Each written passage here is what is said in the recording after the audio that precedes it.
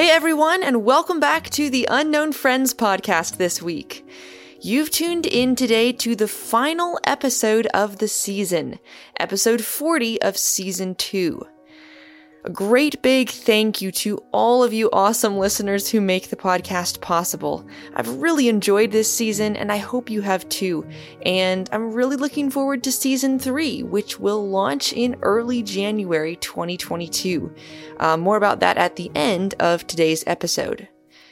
As always, I'm your host, Rochelle Ferguson from Kitty Wayne Productions, and to learn more about me and my work as a playwright, simply visit my website, kittywayneproductions.com.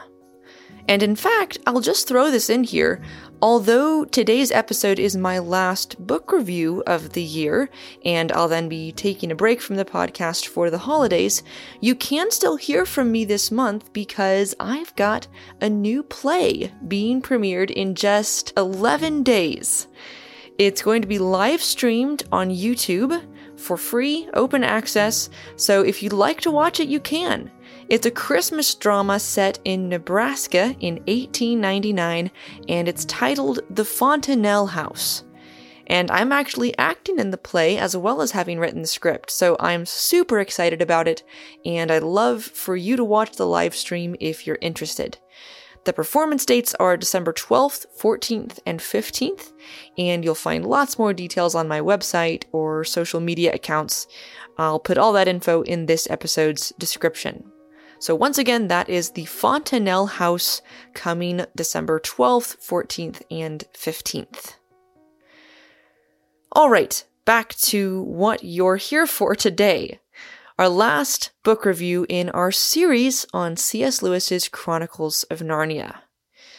So we're now down to the final book, book 7, called The Last Battle, which in my opinion is both the darkest and the brightest of all the Chronicles. It has invited a variety of responses from readers and critics.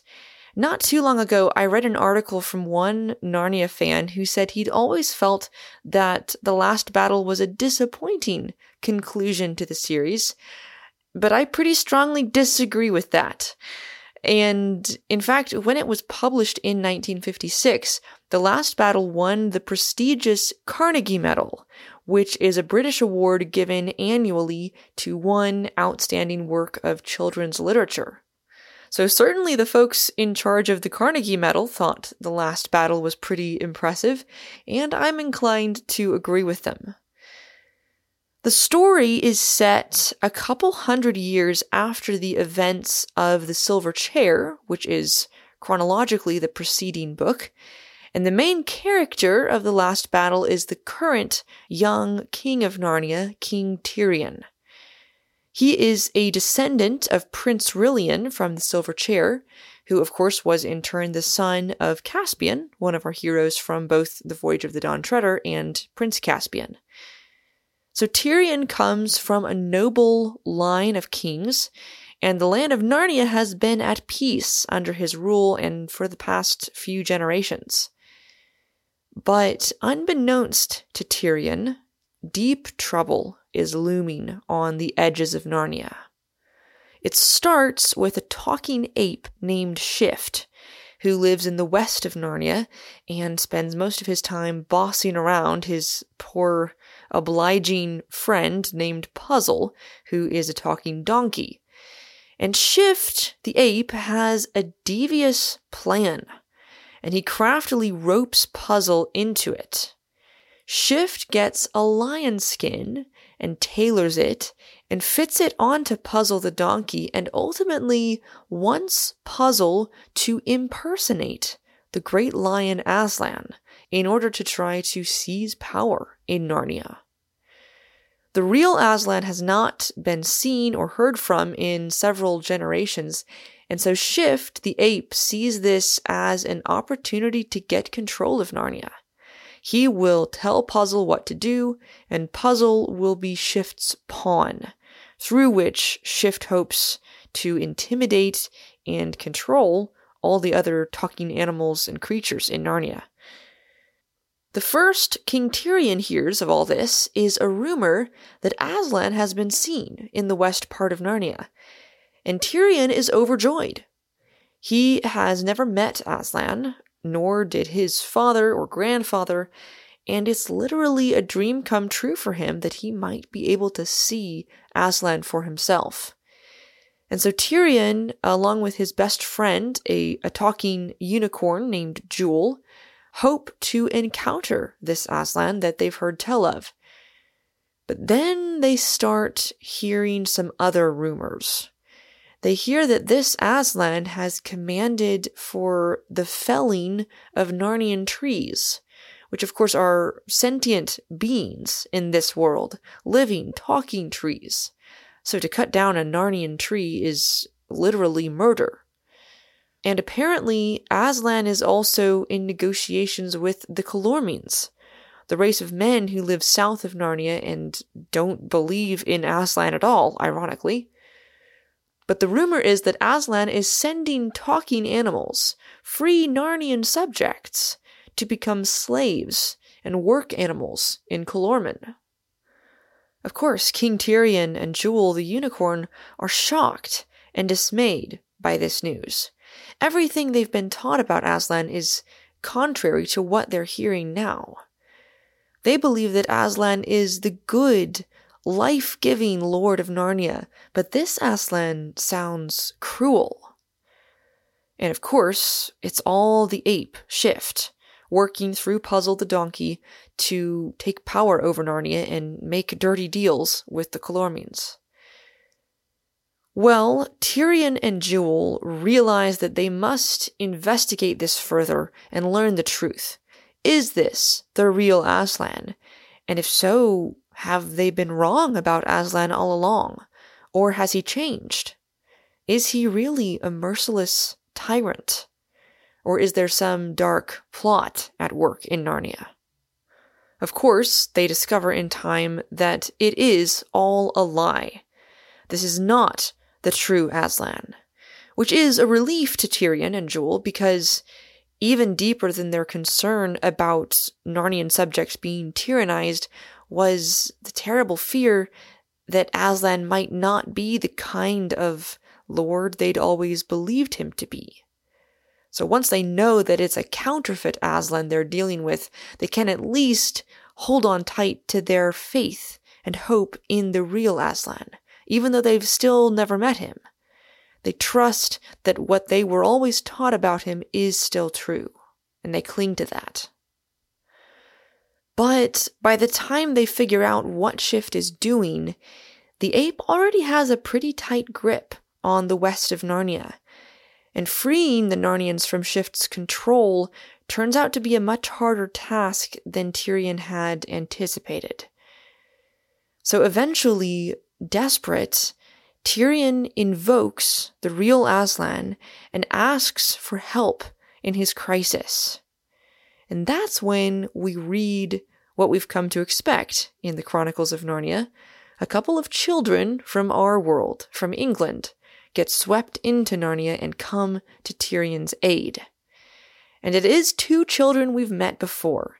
It's Eustace Scrubb and Jill Pole, our heroes from the Silver Chair, who followed Aslan's signs and traveled with Puddleglum the Marshwiggle to find the lost Prince Rilian, who of course is the present King Tyrion's ancestor. So Jill and Eustace are called back into Narnia, a few years later by Earth time, a few centuries later by Narnian time, and they do their best to help Tirion and Jewel fight against Shift's plot to take over Narnia. But even then, victory is not easily won. Time and time again, in the last battle, King Tyrion's hopes are renewed that he can perhaps save his Narnian subjects and defeat this false Aslan plot. And time again, his hopes fade as his enemies cunningly evade his attempts to restore truth and freedom to Narnia. So things don't look good for Tirion and his friends. They keep trying, but things just keep closing in around them. And yet, not all is what it seems to be. That is the beauty of it. Light breaks the darkness. There is hope even in defeat. There is life even in death. In truth, death is not death when Aslan is Lord. And the last battle, the final Chronicle of Narnia, portrays that truth about as powerfully as anything I've read. It has certainly shaped how I think about life and death and eternity. Now, here is the thing. The last battle can't really be discussed adequately without spoilers. It's just the fact. So if you haven't read the book yet, honestly, you might want to stop listening to this episode right now because I really don't want to ruin the ending of the last battle for you. Especially since it's bigger than just the ending of one book. It's the finale of the whole series, and I would hate to spoil its brilliant surprises. So, if you haven't yet read The Last Battle, stop listening to me and go read the book. After, of course, you've read the other 6 Narnia stories. Then you can come back and finish this podcast episode if you want. But those of you who do know how The Last Battle ends, I want to talk to you for a few minutes about what C.S. Lewis is doing in this story, with this finale especially. It's so glorious, especially after the near despair of the book's early chapters. So as you know if you've read it, Tirian and his friends take their last stand against the Calormenes and their allies outside of the dreadful little stable where Shift had kept Puzzle, dressed up in his lion skin. And it's clear by now that something very strange is going on with that stable. First of all, a talking cat who was in league with the Calormenes went into the stable and came out scared, quite literally witless. The cat's wickedness came to the point that it actually costed its soulishness. The cat reverted to being a common, mute animal without the ability to speak. And so only terror and lies have come from the stable so far, and Tirian and his friends believe some horror may be inside now, summoned by their enemies, who early in the story invoked the Calormene god called Tash, who is more like a demon than a god. So Tirian makes his last stand just outside the stable, and it becomes clear that the Calormenes intend to drive Tirian and the other good Narnians into the stable and then burn the stable as an offering to their god Tash. Tirian tries desperately to keep himself and his friends away from the horrible stable, but there's no avoiding it. And eventually, one by one, they are all forced through its dark doorway. But then, the unpredictable, the impossible happens. Tirian, when he's driven into the stable, suddenly looks around and finds himself not inside a dark stable, but out in the open air, in daylight, in perfect, beautiful summer weather. And behind him stands a freestanding, closed door, but no building. It is, in fact, as we eventually figure out, a door of death, which is to say, a door into new life. And from there, things only get lovelier for Tirian and his faithful friends. They have fought the good fight. They've crossed the last threshold. And as the book's final chapters proceed, they journey together further up and further into paradise. And one of my favorite quotes from the whole Chronicles of Narnia is when Aslan gently is explaining to them all that they are actually dead, which none of them had realized. The experience was so unlike what they had expected it to be. And Aslan simply says this: "All of you are, as you used to call it in the Shadowlands, dead, The term is over. The holidays have begun. The dream is ended. This is the morning. Narnia, and specifically The Last Battle, helped me as a child glimpse the joy of heaven. It helped me see death as nothing more frightening than a doorway, which looks from the outside like a dark chasm, but once you step through, opens into a world so beautiful and good that it's impossible to adequately describe. A world that still contains everything we cherish about this world and our lives together here and now, but better, more lovely, more solid. A heaven without any of the shadows that tend to darken earth. But what C.S. Lewis also shows us in The Last Battle is that heaven cannot be forced on anyone. As we discussed last week with The Magician's Nephew, all get what they want, though they do not always like it. People see what they want to see, and believe what they want to believe, and get what they want to get. It's just how life works. And so if we're not happy in life, we need to reevaluate what we want, what we are pursuing in life, because there's bound to be a connection. We discussed that with Uncle Andrew somewhat, and Lewis returns to this theme in The Last Battle. So along with Tirian and his friends, there's a group of Narnian dwarves who the Calormenes force through the stable door as well, intending to sacrifice them to the god Tash. But the dwarves were not allies of King Tirian.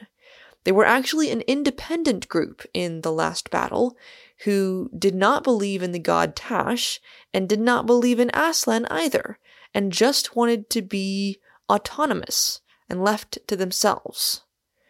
So the Calormenes threw them into the stable right along with Tirian and his allies. But the dwarves, just like all of us, can only see what they want to see. Tirian, who all his life has been guided by a love for Aslan and has longed to meet the great lion face to face, he sees the heavenly world he has magically entered through the stable door because it's Aslan's world, and it's everything Tirian has ever wanted. But the dwarves, on the other hand, literally cannot see the wide open fields and sunlight and groves of fruit trees that Tirian sees and admires. The dwarves are so bound up in themselves that they truly believe they are inside a dingy, smelly little stable, when they're not. But they don't want Aslan, they don't want his creation, they don't want fellowship with his people. They want to be left to themselves in darkness, and so they are left to themselves in darkness. Aslan tries, don't get me wrong, he tries to help the dwarves see the truth, see the beautiful world around them, to draw them out of themselves. Aslan even creates a magical feast for the dwarves to eat, but they cannot see or even taste the food accurately. They think they're eating scraps of moldy old food and water from a trough, like you'd find in a real stable, when they're actually eating a glorious banquet and drinking fine wine. They cannot see the truth because they do not want to see it. They have loved darkness rather than light. Aslan sums it up this way: they will not let us help them. Their prison is only in their own minds, yet they are in that prison, and so afraid of being taken in that they cannot be taken out. But then, as a sort of contrast to the dwarves, Lewis also gives us one more character in The Last Battle who embodies the flip side of the truth that all get what they want. There's a young Calormene officer in The Last Battle named Emeth, who has been the subject of much debate among readers and critics. Theological debate, mostly, but I won't get into that. What Lewis essentially wants to show us is that even if you don't understand everything about God, even if you're groping ignorantly in the dark through life, trying to find him, and maybe you're looking in all the wrong places, if you are honestly, wholeheartedly seeking him, you will find him in the end. So Emeth, raised in Calormen, of course, has worshipped the Calormen god Tash all of his life. But without getting into the details of his story, the important point is this. The moment Emeth encounters Aslan for the first time, he knows instantly that Aslan is the true lord of the world, and Tash is not. And Emeth bows before Aslan and acknowledges that this great lion embodies his heart's desire. And Aslan welcomes him as a beloved son. It's a beautiful moment. All get what they want. Or as Aslan puts it in this book, all find what they truly seek. Recently, I ran across an article online by a classics professor named Emily Wilson, and she was discussing C.S. Lewis, although not really his Narnia books primarily, but one statement she made really stood out to me, and I thought it was so well said that I wanted to share it here. She wrote, "What makes Lewis at his best a great figure is that he understood happiness. Surprised by Joy is the title of Lewis's spiritual autobiography, and he also understood how easy it is to reject it." God, or in Narnia, Aslan, freely extends the offer of infinite joy to each one of us. It's astonishingly easy and common to refuse his offer of happiness. But there's no withholding on his part. If we miss out on infinite joy, it's entirely our own choice. But if we honestly seek true happiness, we will find it. And Lewis understood that. Surprised by Joy certainly does describe not only his own spiritual journey, but also, I think, all of his stories. Despite the darkness of the early part of the book, what I love so deeply about the last battle is the joy at the end, which shines so much brighter than it would otherwise because of the darkness before it. Tirion is surprised by joy, and he's surprised by how easy it is to reach joy when one's longings in life are centered on Aslan. All find what they truly seek. It saddens me a little that my words are so inadequate to communicate the beauty of Narnia. But I do believe it's better to try and fall short than never to try at all. So thank you so much for sticking with me through this series of discussions of Lewis's Chronicles. And it has certainly been a refreshment to me to return to the books once more and experience them all over again. If you have read the Chronicles, I hope you enjoyed taking a second look at the stories and characters and themes Lewis is exploring.